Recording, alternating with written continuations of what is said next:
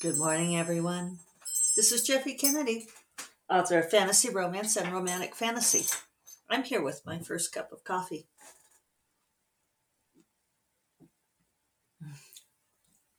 So wonderful. Today, today is Tuesday, December 7th, 2021. Rapidly waning the year 2021. Doesn't 2019 feel like forever ago? It does to me. And it's like, I don't know, 2020 and 21 just blurred. And I look back at, like Dr. Fauci saying that it was going to take 2 years for us to come out of the pandemic. And it's like, fuck him for being right. But he was right about everything. It's interesting to watch, like the morning show. I thought did a great job. They didn't do as much of a job as I hoped they would, but they sort of ended up compressing the timeline more, uh, in dealing with the lead up to COVID. Um, because the second season started on New Year's Eve, 2020, 2019, 2020, and then um, I think they go to like March 16th. I think they didn't quite make it to March 16th because something was supposed to happen on March 16th, and I don't think they quite got to it. But I know I was looking up what date New York City actually shut down. All of that happened in slower time in my mind. The reality, I remember New York City like having problems and locking down long before we did, but actually it wasn't all that different time wise. What is time? Who am I? I guess when you're living through it day by day, it's different than when you're portraying it. Probably a good art lesson in there somewhere. So, yeah. I guess, I was just talking, I was trying to figure out how I got on that. Oh, but one of the interesting things is they have clips of Dr. Fauci saying stuff, because they're a news show. It's a very good show. If you guys haven't watched it, it's on Apple TV, so you have to be able to get Apple TV, but well worth it. Brilliant, even. I think Jennifer Aniston and Reese Witherspoon are just incredible. Billy Crudup is amazing too, but it's so cool to see those two gals really do a knockout performance. So, but they have those clips of Fauci saying things, and it's like, it's interesting to hear like the stuff they sing about how it's going to go, and then it's like exactly how it went.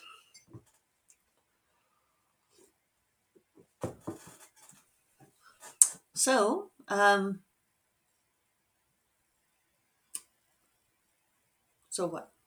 How are you guys? Let's see. I made progress on Gray Magic yesterday. It was really, it was excellent.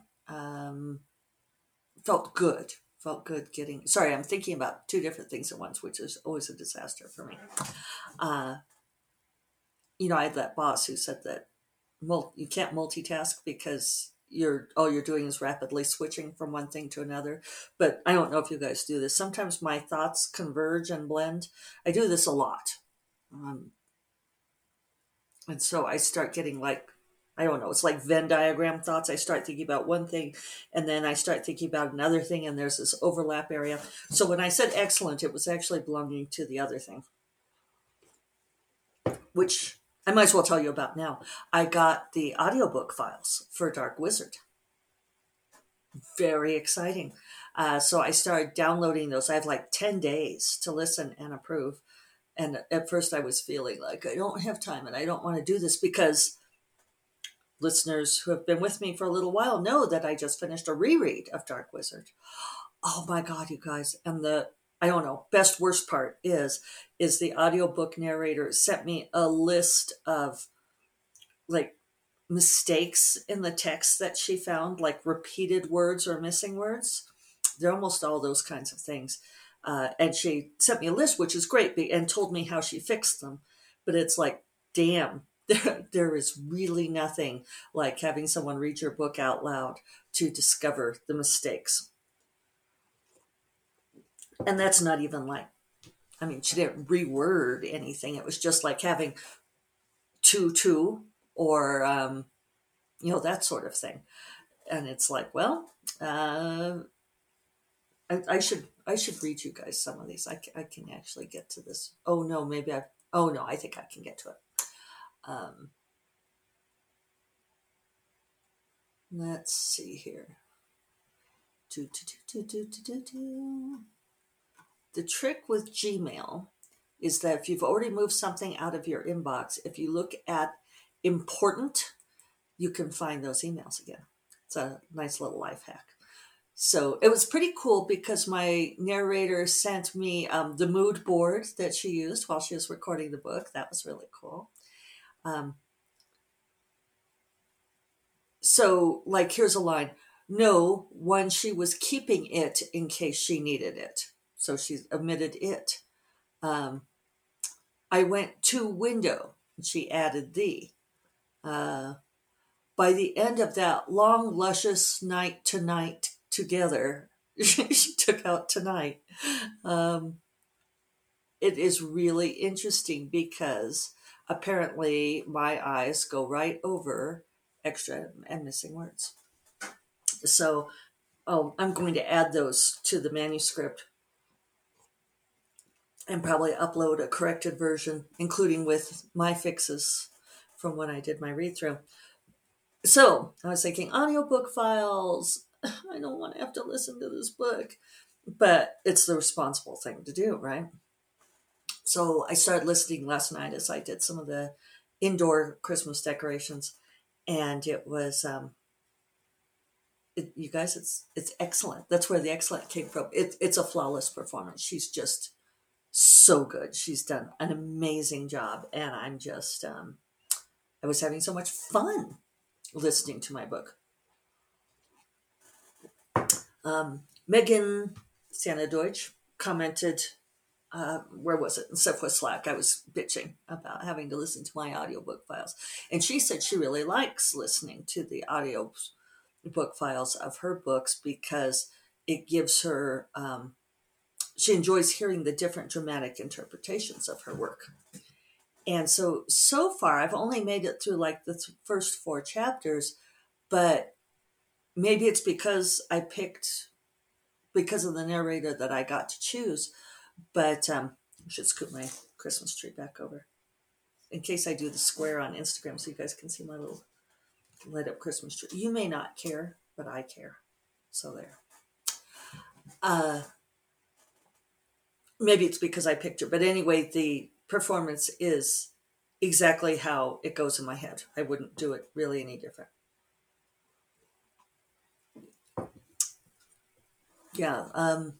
Nick sounds maybe a little smoother and older than I would have painted her, but I don't think it's an incorrect interpretation at all.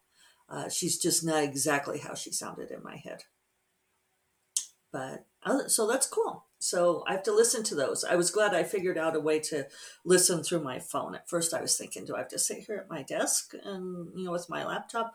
Because I don't have a good way to listen through the laptop. What I really need is some earbuds that will connect to my laptop. I have one pair and they're very uncomfortable.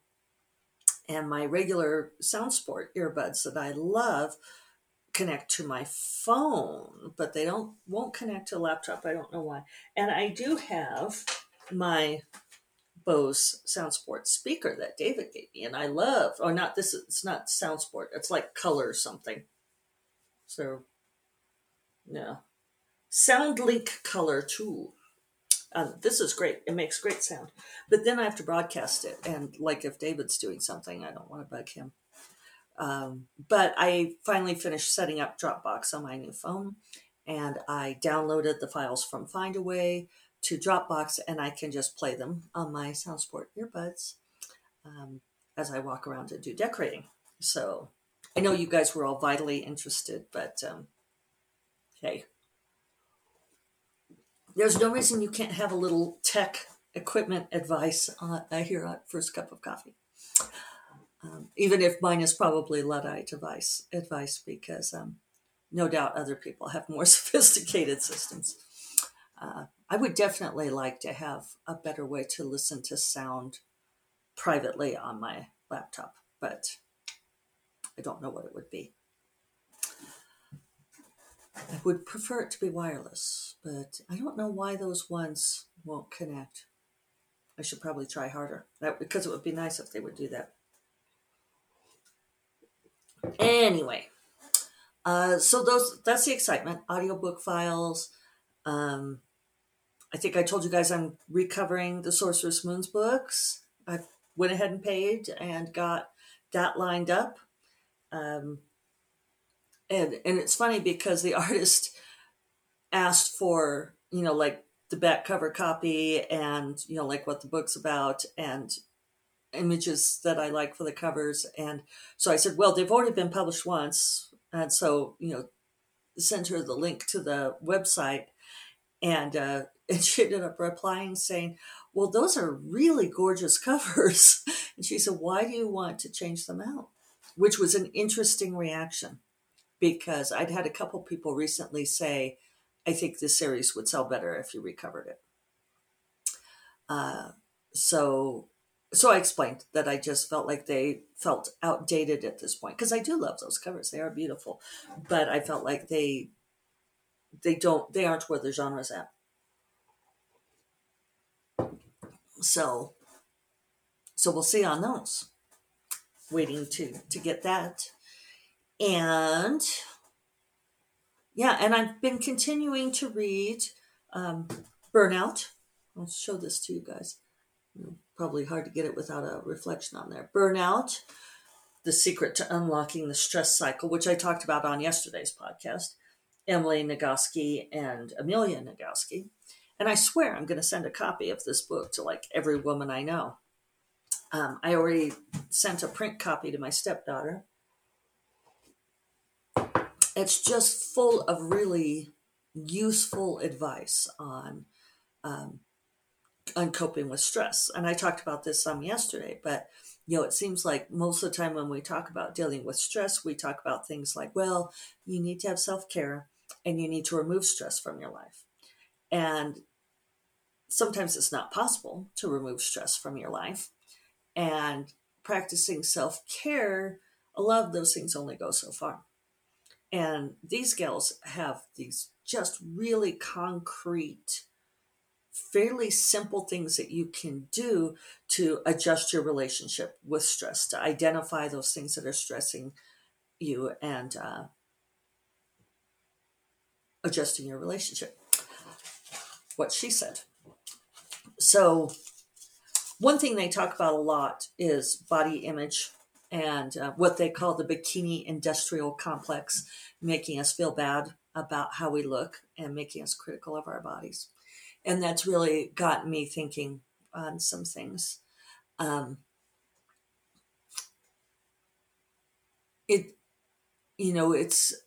think we all do it.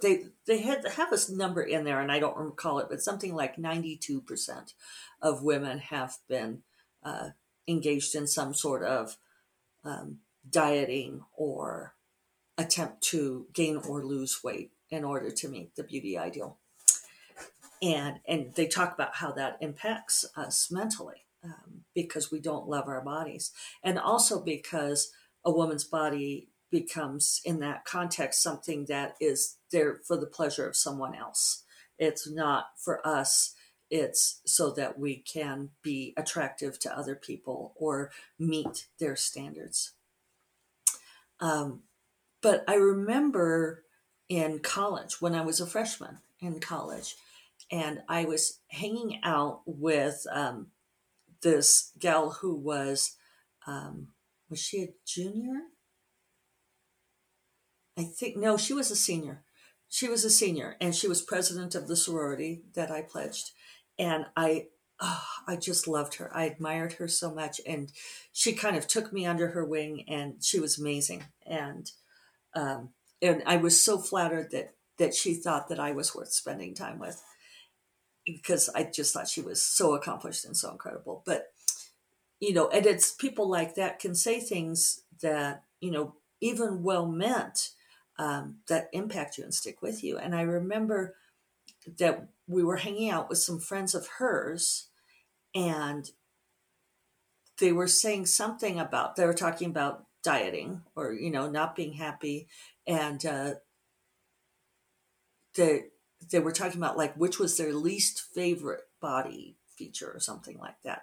And they asked me what part of myself I would change if I could. And I said that I didn't know that I really liked my body. And my friend said, yeah, Jeffy has a great body image, which was a compliment. But at the time, it really struck me hard, because I thought, shouldn't I? What am I missing? Should I not have a great body image? It's like, I thought I had a great body image because I had a great body. I mean, I thought my body was beautiful, and I didn't understand why. It was like, what am I missing? Like, what, what am I not seeing here? Um, and I remember, those sorts of things where it was like, that was kind of when a lot of it began for me. Um, like, oh, well, what should I be trying to fix about my body? But one of the things that they talk about, in changing your relationship to stuff, is instead of trying to make your body beautiful, to fit some sort of ideal for other people, is changing your relationship with exercise and why you exercise. And it was, as these things come together, right? The Venn diagrams of experiences and so forth. Last week, I exercise in the morning before I do the podcast, and I run on the treadmill 3 days a week. And then on Tuesdays and Thursdays, I lift weights and I jump rope.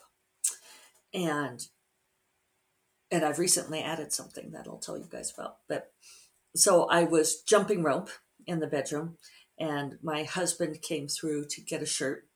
And I've mentioned on here that he has Parkinson's, and so his body is stiff and not as strong as it used to be.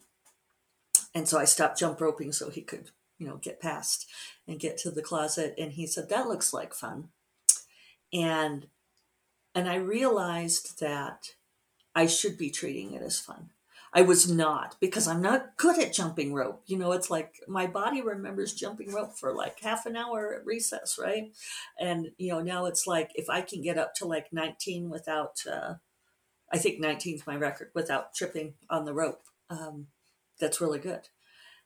And it put me in mind of something that I read a long time ago, by Bill Phillips, I think it was, the Body for Life stuff, and talking about, people exercising, and this one guy complaining to his brother how much he hated running on the treadmill. And he's like, oh, I just hate running on the treadmill. And his brother, who was paraplegic, looked at him and said, do you know what I would give to be able to run on a treadmill? And it's sort of that, you got to do that paradigm shift, right? And it's like, to David, my husband, it looks fun to jump rope, because it's not something he can do anymore. And it's like, I really need to enjoy jumping rope. And so and it changes my relationship to it if I treat it as a fun thing, like when we were kids and we jumped rope at recess for fun, right? So the other thing I've been adding lately is skipping, because I at Ryder Coffee a couple weeks ago, and I don't remember how it came up, but we were talking about skipping, and we were also talking about getting older and how how you think you can do things that your body can't do anymore. And it's this disconnect, because you remember being able to do the thing, and then you go to do it and your body doesn't do it, and it's disconcerting. So we were talking about skipping, and we were in this coffee shop, and everybody ended up getting up at one point and like trying to skip. but we couldn't remember how, even though we had the feeling in our heads. So I came home and I actually looked at a YouTube video of somebody skipping and then practiced until I got it back. And then once I got it back, my body was like, oh, okay. But, and so I was skipping around the house this morning because I'm trying to be, like lighter, to stop being so rigid and heavy. And so I was skipping around the house and it brought me this sense of joyfulness. It reminded me of being a kid, like when I would just skip for the hell of it, just like we would jump rope for fun. Um, I think incorporating that playfulness into our lives is really important, and I think that that goes for writing too, because it becomes the chore, it becomes the thing that we're doing to pay the mortgage, and getting a certain word count every day, and you know go working through the challenge of it because sometimes it's painful. And I have to remind myself that, I am living the dream. I am earning my living as a writer.